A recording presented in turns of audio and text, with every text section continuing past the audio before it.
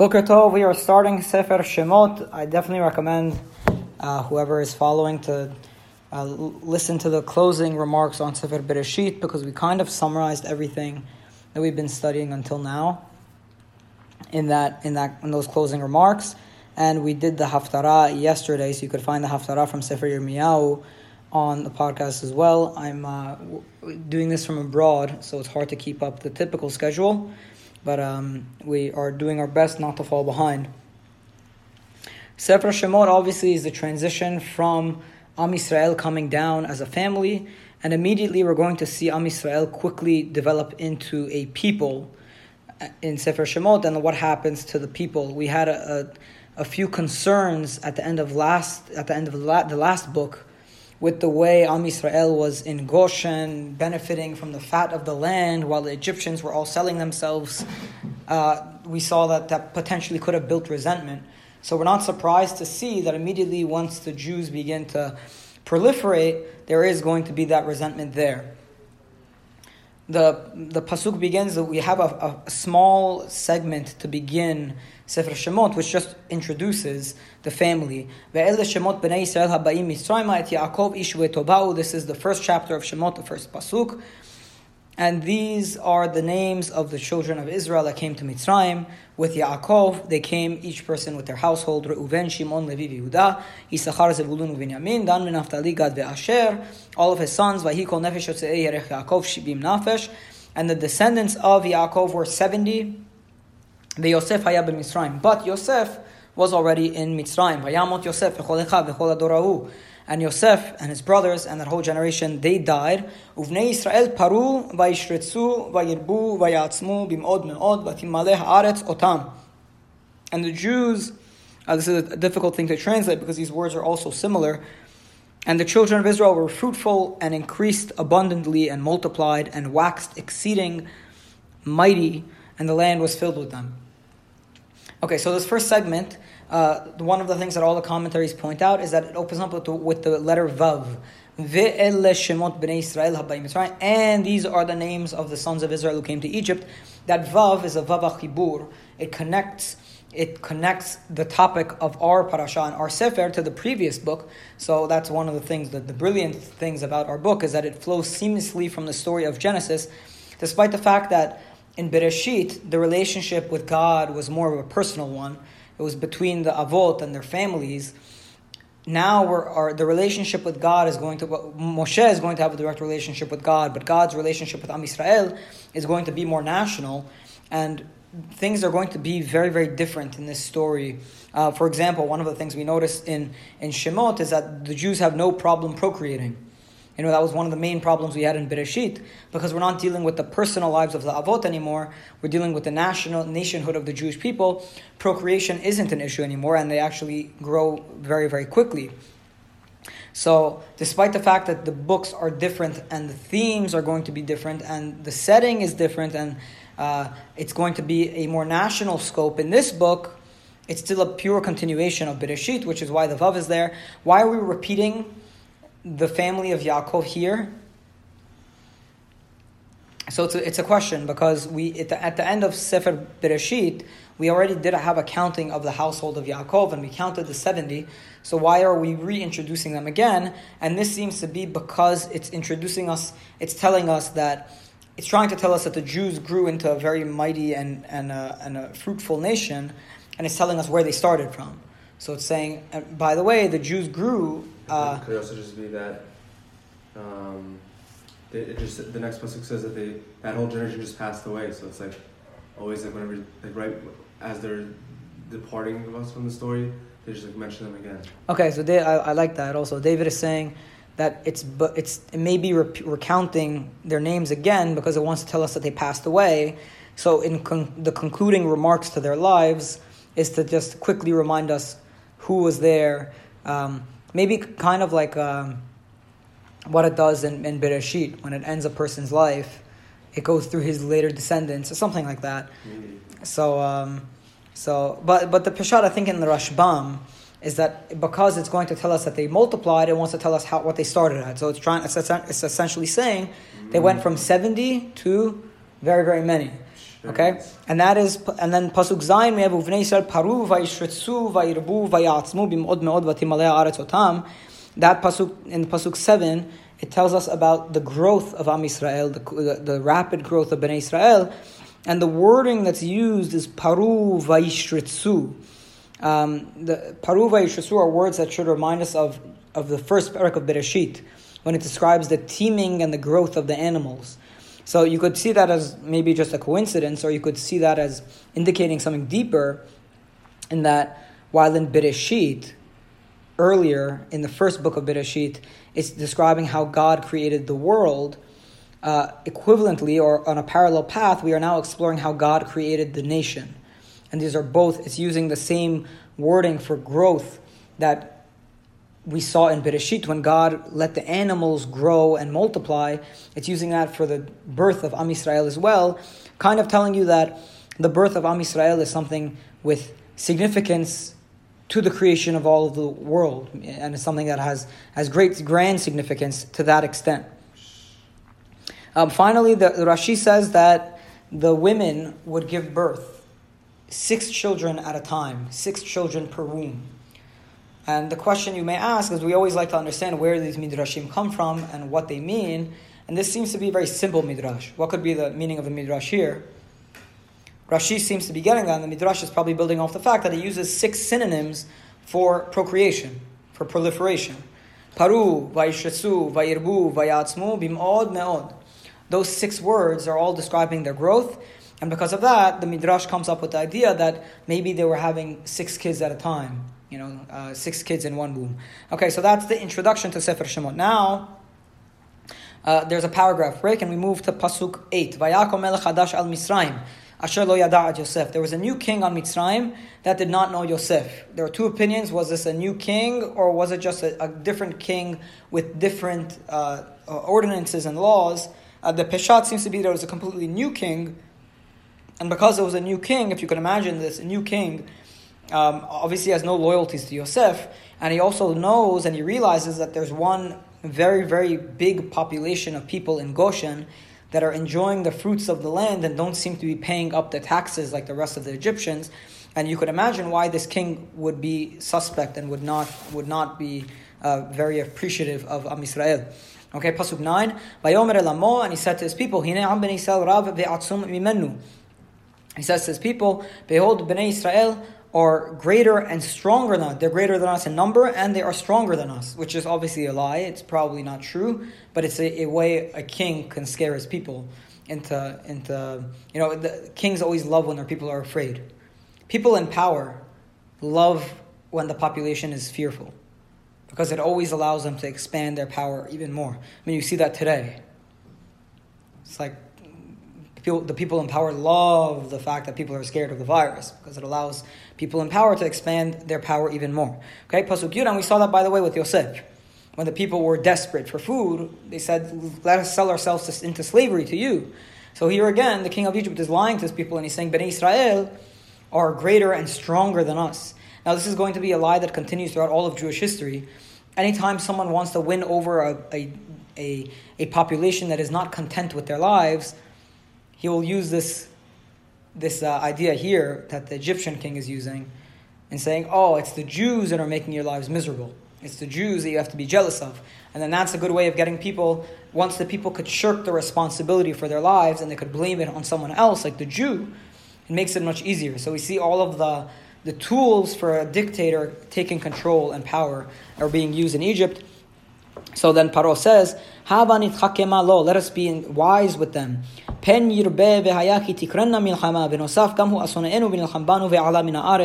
Let us be wise with them, lest they grow too fast. And it will be when we will have war with our enemies, they will go join the side of our enemies, and they will fight against us, and they will leave the land. Meaning after they have plundered and spoiled everything. Okay? So the first thing that Pharaoh does is he puts taskmasters or tax collectors, that these are tax collectors that would, the tax was physical labor. So they put physical labor tax on them. They put a physical labor tax on them. And they built cities of storage for Pharaoh the cities of Pitom and Ramses. And Ramses, we were familiar with before, seems to be a city that is within Goshen. So that would obviously make sense because the Jews are still living in Goshen at this time. One thing to note is that Pharaoh says, "Havanit chakema lo," let us deal intelligently with them. And the intelligence in his plan seems to be that Pharaoh is very wary and he knows how to slowly strip Am Yisrael of all of their status. Pharaoh is not going to be doing this in one fell swoop. He's not just going to tell all of the Egyptians to throw people into the water. It starts with physical labor, which is something that's to be expected.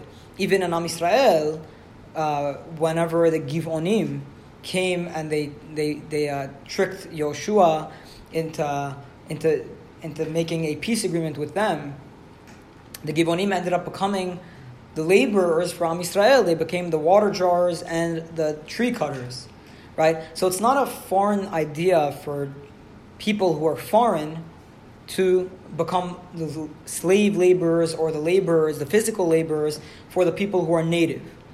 So this isn't a really big ask. Pharaoh is starting by saying, okay, you Jews in Goshen, you were enjoying so much the fat of the land for free, now you have to pay up with physical labor.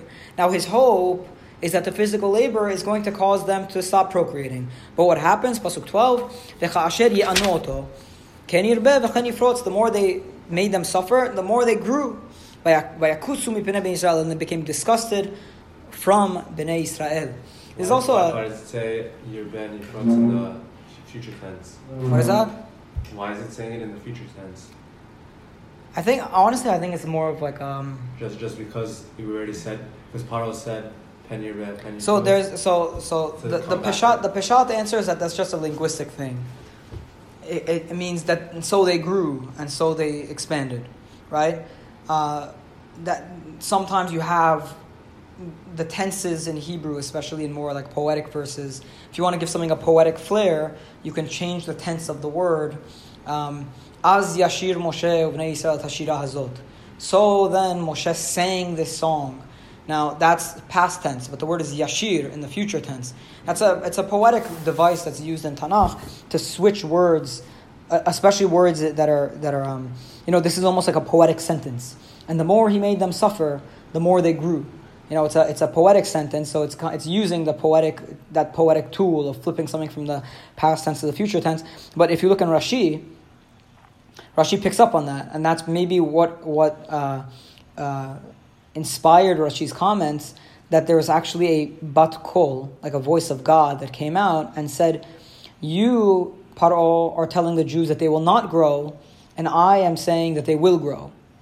So if you look in Rashi, you'll see he's probably building his comments off the fact that the word is in the wrong tense, seemingly. Okay? Pasuk 13, Vaya'avidu Mitzrayim et bnei Yisrael befarech.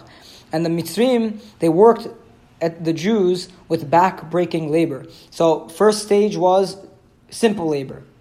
That didn't work. The Jews kept procreating. Second stage is farech labor, which is more intense labor. They embittered their lives with difficult work, with mortar and brick, and all manner of service in the field. All of their work that they made them work in back-breaking labor. So that's stage 2. Apparently this didn't work either. Even the back-breaking work didn't stop the Jews from procreating. It's actually interesting, by the way, that poor societies typically procreate faster than wealthy societies. So it's almost like Paro is taking away their status of wealth from Goshen, and then they're procreating more. It's almost, that seems to be the law of how things even work, and Paro just wasn't aware of it. Okay? Pasuk Tetvav now is Paro's third stage. See, he's doing things very carefully. The king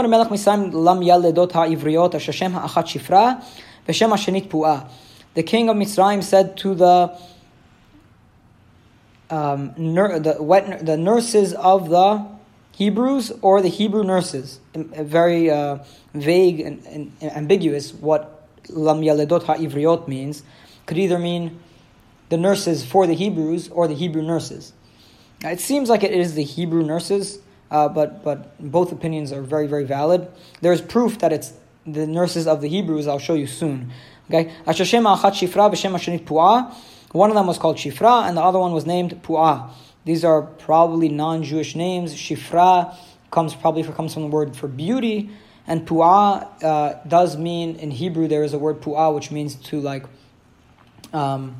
to soothe with words. So the way a nurse is always soothing children with their words, so that's what this Pu'ah was known for. So Shifra would beautify the child as they came out of the womb, and Pu'ah would kind of would speak to them and calm them down as they were crying. So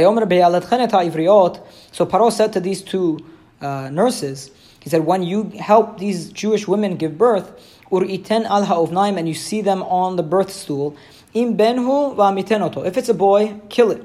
But if it's a girl, let it live. And they feared God, these maidservants, these midwives, they feared God, and they did not do as was spoken to them by the king of Egypt, and they kept the kids alive. So the fact that, that's like whenever Abraham and Yitzchak, they would go down to Egypt or to the place of Avimelech, they would say like, there's no Yirat Elohim in this place, yes, so they might kill me. But so now saying they are Yirat Hashem, they didn't kill. Right, that's beautiful. So, and that's what I wanted to focus on. What David is saying is that we saw when Avimelech goes to Abraham and says, why did you not tell me that she's your wife? And Abraham says, because there was no fear of God in this place, Vaharaguni al devarishti, you would have killed me on behalf of my wife, for my wife. And he uses the word Yirat Elohim, fear of God. So it seems that something we pointed out, that the fear of God, meaning the word Elohim, is typically used, it's a universal fear of God.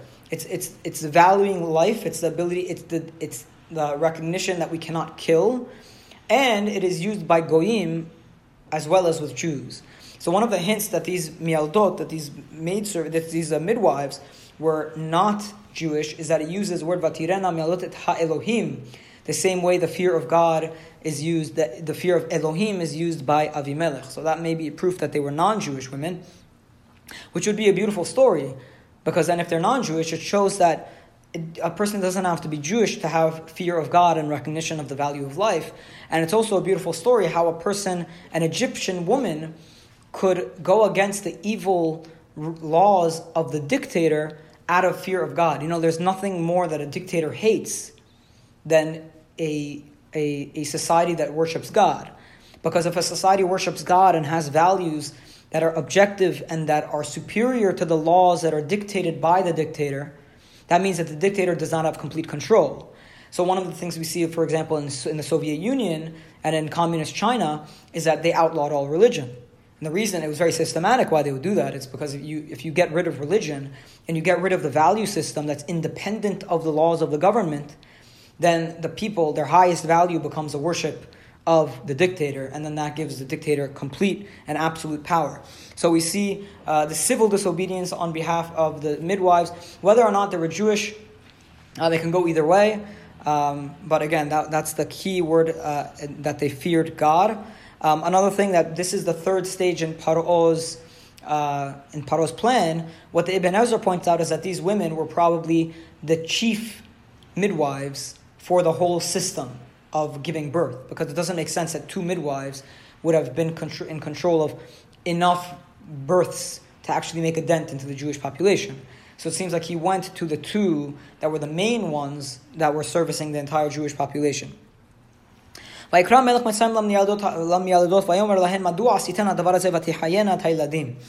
king of Egypt called to the mialdot and he said to them, why did you do this thing and you kept alive the kids? And they said to Pharaoh, because these Egyptian women, the Hebrew women are not like the Egyptian women, because they are lively. Before the mialedet even gets there, they give birth. Now this is a lie. And another thing, it's that we just gain so much respect for these two midwives, because they're able to lie to Pharaoh, which is a very scary thing to do, to lie to someone. In their society, Pharaoh as we saw with Yosef, these Egyptian kings claimed that they could do divination, like the Gavia of Yosef, where he was kind of faking like he was able to divine what would happen. Ki nachesh yinachesh ish asher kamoni. So to lie to someone who is esteemed as a god is a very scary thing to do, which goes to show how great these women were. Maybe that's why the Midrash tells us that this Shifra and Puah women were actually Yochebed and Miriam, which would make sense because of how great they are. I mean, it would make sense that Yochebed and Miriam would be the family members of Moshe. Another thing to notice is that they describe the women as lively. They say that the Jewish women are like chayot. And the Midrash says that they're like animals that procreate on their own and very easily.